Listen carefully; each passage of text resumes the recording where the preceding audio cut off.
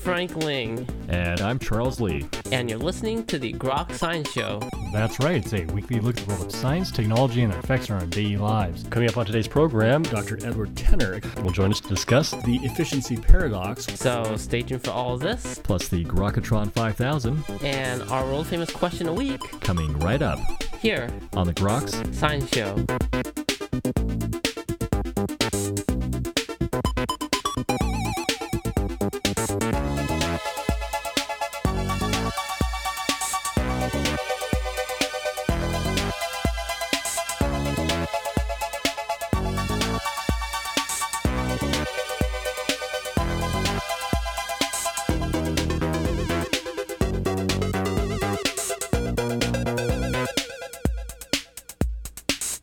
Welcome back to the Groks Science Show. Well, it's no secret that we're obsessed with efficiency, but is the quest for efficiency really all it's cracked up to be in the long run? Well, in the new book, The Efficiency Paradox, What Big Data Can't Do, author Dr. Edward Tenner explores this topic for a general audience. Dr. Tenner is this distinguished scholar of the Smithsonian's Lemelson Center for the Study of Invention and Innovation and a visiting scholar in the Rutgers University Department of History. He was a lecturer at the Humanities Council at Princeton, and his essays and reviews have appeared in numerous outlets, including the New York Times, Washington Post, and The Atlantic. He is the author of numerous works, including his latest again, which is entitled The Efficiency Paradox, What Big Data Can't Do. And Dr. Tenner, we're very pleased to have you today on the Grok Science Show. Thank you very much.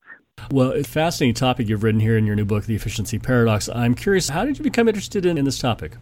It grew on me very gradually. I was starting to write this as a somewhat different kind of book in the early years of the century, around 2005. And then I saw that a new web and a new technological world was emerging from the quote-unquote old internet of the 1990s, about which I'd written in the first book in the series, Why Things Bite Back. And I'd done another book on technology and the body, also on unintended consequences, called Our Own Devices, How Technology Remakes Humanity. So I was working on the third book, and as I was working on it, I started to notice that the rise of mobile computing plus a revival of artificial intelligence that had gone into the doldrums and was neglected in the 1990s were really transforming how we saw technology, and especially although Amazon was already a very well-established company, and although Google went public in 2005, what I saw was that the confluence of all these companies and technologies were producing a world in which the cloud and the availability of extremely efficient ways to connect buyers and sellers, which I call platform efficiency, starting to dominate the economy and the world with some very good but also some troubling consequences. And I kept observing, and eventually I found that it was time to talk about the patterns and to finish the book.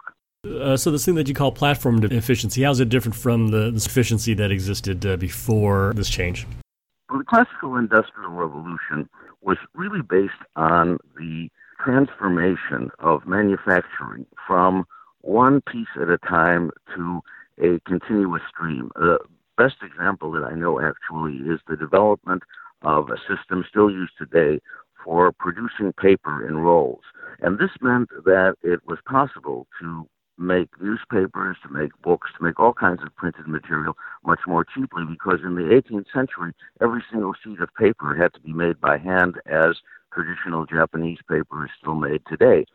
So we had an era of mass literacy made possible by that, but we also had, for example, the meatpacking industry of my native Chicago, which was based on a kind of production line, which also helped inspire the automobile assembly line, and other processes like the production of bottles, the production of cans. All of these things are kind of coming off a continuous roll. For example, when an appliance is made, the manufacturer generally doesn't work with metal sheets.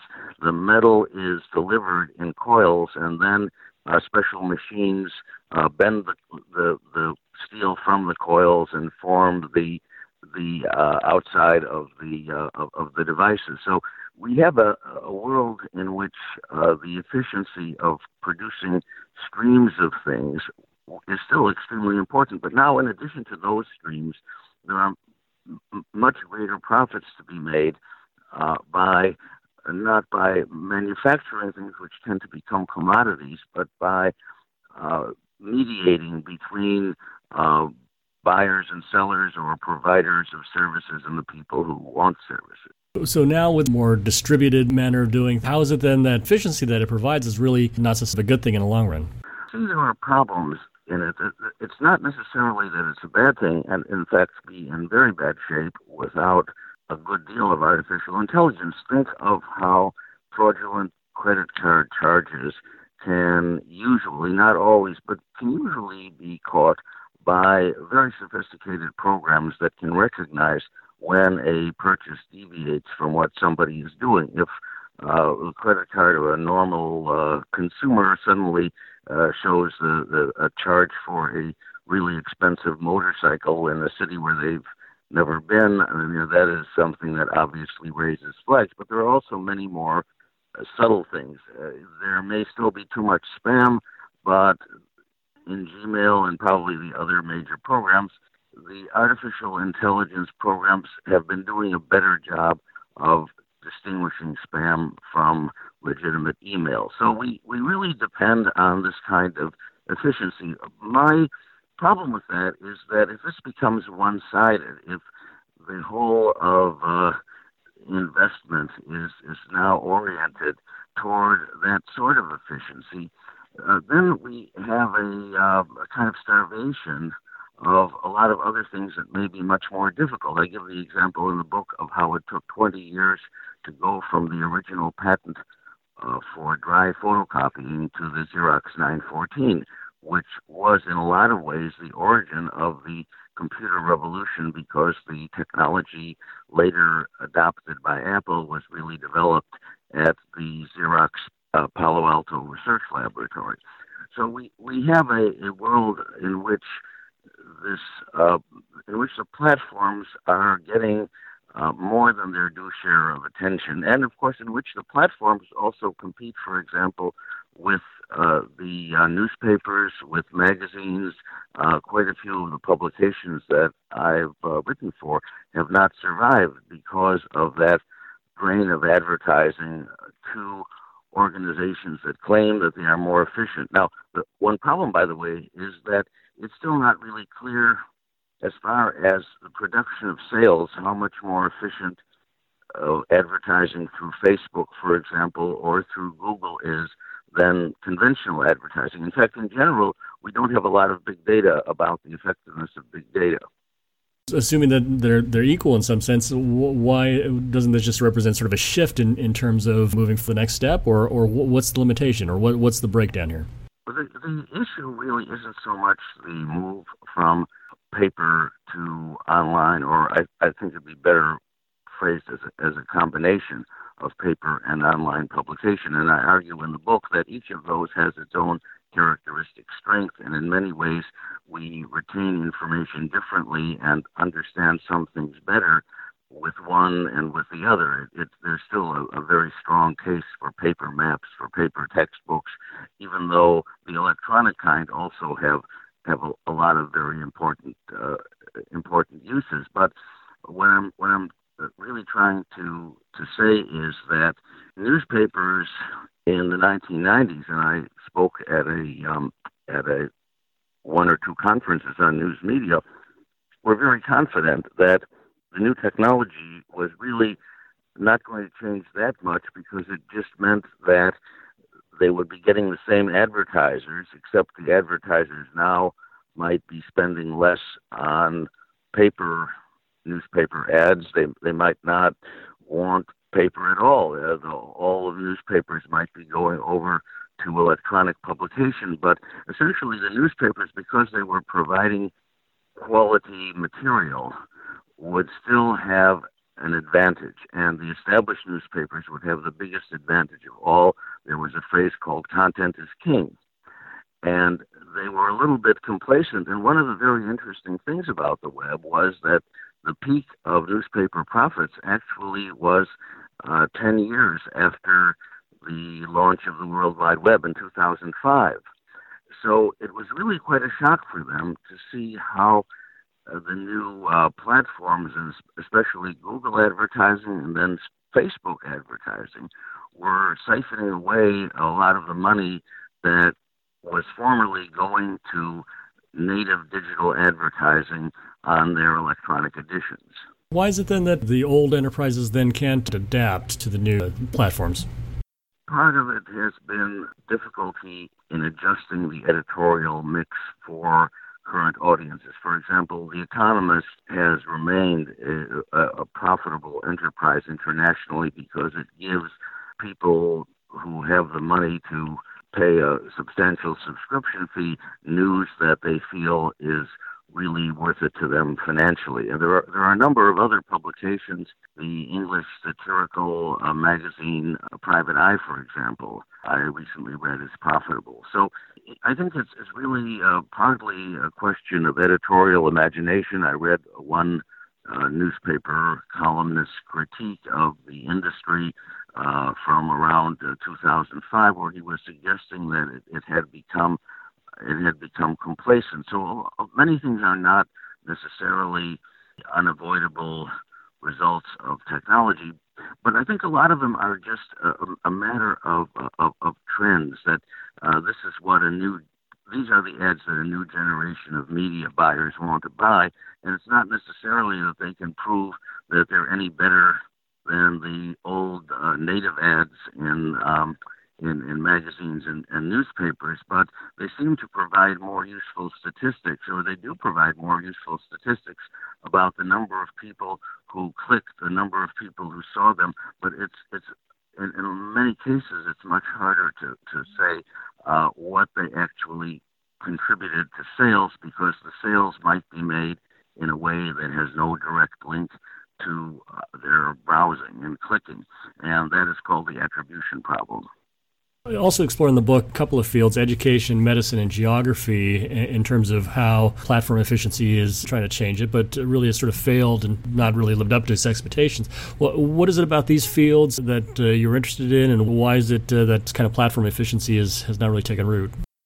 I chose them because people have high expectations, all of them, for medicine, for geography, and for education.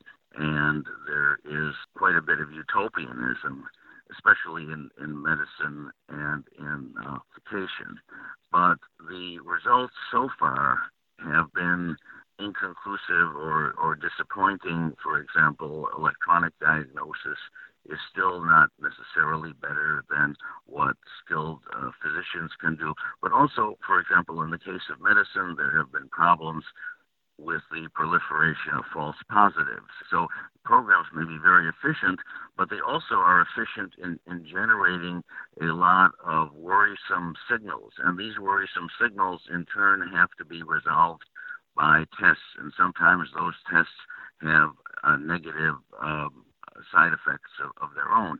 So what starts out as something that is promoting more efficient medicine can, if you're not careful, turn into its opposite. And then, of course, when you're compiling the electronic records that are generating the big data, somebody has to input them. Somebody has to judge what a procedure should be called. There are elaborate schemas for describing just what a doctor does and how much they're paid for it.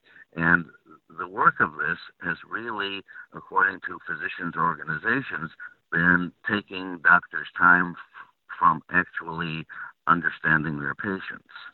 You think you need a little bit of the intuition that doctors have that really can't be replaced by algorithmic processes?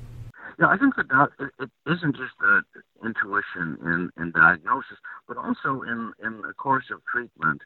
The patient's belief in the healing power of the doctor and the doctor's judgment of the preferences of an individual. Many times there are choices that have to be made in treatment, and those depend on the personality and values of the patient. And you can have all the statistics in the world, but if a doctor who has them knows that a patient is just going to reject this, won't like this, won't accept this, needs that, then the doctor will be able to do a lot more. but that the practice of medicine with technology alone really ignores the role of the patient's personality and preferences and values, and good doctors are very much aware of that. What about in the field of education? Everyone certainly thinks that the new technologies are going to revolutionize education, but yet here we are still sort of going through the same processes there. There has been a thought ever since the days of Thomas Edison that the classroom was really an obsolete institution, and there has to be some kind of technical means to deliver education more quickly, cheaply, and effectively. And Thomas Edison once declared that education as we know it is only 3% effective, and he believed it could be made 100% effective and efficient.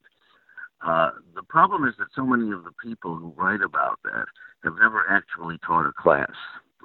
Many of them are computer entrepreneurs or other entrepreneurs like Edison, and they certainly mean very well. But Edison discovered that the audiovisual, they were actually mainly visual materials at the time that he produced for the schools, were really not accepted by teachers or administrators, and so that was one of his less successful programs. It was a personal program of his and not one of the company. But there have been other initiatives like that. Now, my position on education is not that technology will never really enhance education. It's just that so far the results have been disappointing. Programmed learning, individualized learning, massive online courses have been successful, but they're really more or less conventional courses that are presented through electronic means, and the unwritten catch of those is that the professor has to spend a lot of time, quite a few hours per hours of video, for example, online, preparing that. So it is not something that's automatic. It's something that's very laborious. Some of those courses are excellent, and they're often accompanied by excellent textbooks. So one of the things that I learned in writing a book is that the people who develop the MOOCs, these courses, are also selling more copies of their textbook, because to get the most out of the course, you need a textbook, and it's most helpful to have a paper textbook rather than to try to follow two electronic means, one of them an electronic book and the other an electronic series of lectures. So I leave it open that one day we will really be able to do this. But there's a problem that I mention in education in general, which is called the curse of knowledge. And that is that the people who know a lot about something have a hard time thinking back to when they really didn't know it and how they learned it. So it takes a very, very, very skilled person to present material in a way that responds to all kinds of wrong assumptions that people are making. It is an art, and there are some teachers who are extremely good at that, and some of them have done electronic courses. But we still are really far from the goal of electronic tutorials that will bring people up to date with a deep understanding of a subject. And I should add that one of the problems of the electronic book and electronic media generally is that they can give people a false sense that they really understand something. And in psychology, this is called fluency. So you read something a couple of times and you can follow it. But if you ask someone a question that requires them to make a creative use of this knowledge as they would in real life, they're not always able to do it, because in order to learn, you have to either be quizzed constantly or you have to quiz yourself. It has to be a matter not just of of being able to recite what's somewhere, but being able to understand and use it. And that is a frontier. And but again, I am far from saying that it can't be done. You know, in all these areas, we have sort of this tension, if you will, between the algorithmic nature of the platform and the intuition that needs to really be added to it. I mean, how do we balance the two? Everybody has to find their own balance. I'm not saying that there is a formula that's right in every situation. I use the metaphor of a perfect 5, but sometimes the scale is best 25-75 or 75-25. The main point that the book conveys, though, is that people shouldn't be intimidated by talk of the future, that this or that is inevitable, that we all have to bow and accept the new order. They also shouldn't be so discouraged that they adopt a position of opposing any kind of change as being anti-human. And the purpose of the book really is to give people confidence in their own judgment and common sense. That would be probably the best way I could summarize it in one sentence. Well, the new book is called The Efficiency Paradox, What Big Data Can't Do, the author, Dr. Edward Tenner. And Dr. Tenner, I want to thank you very much for joining us today on the Grok Science Show. Thank you very much for having me. And that's all for this week's edition of the Grok Science Show. Make sure you tune in next week for more from the world of science and technology. If you'd like to contact us here, you can email us at science@groks.net. For Grok Science, I'm Frank Ling. And I'm Charles Lee. Make sure you also see us on the web at www.groks.net. Have a great afternoon and keep on grokking.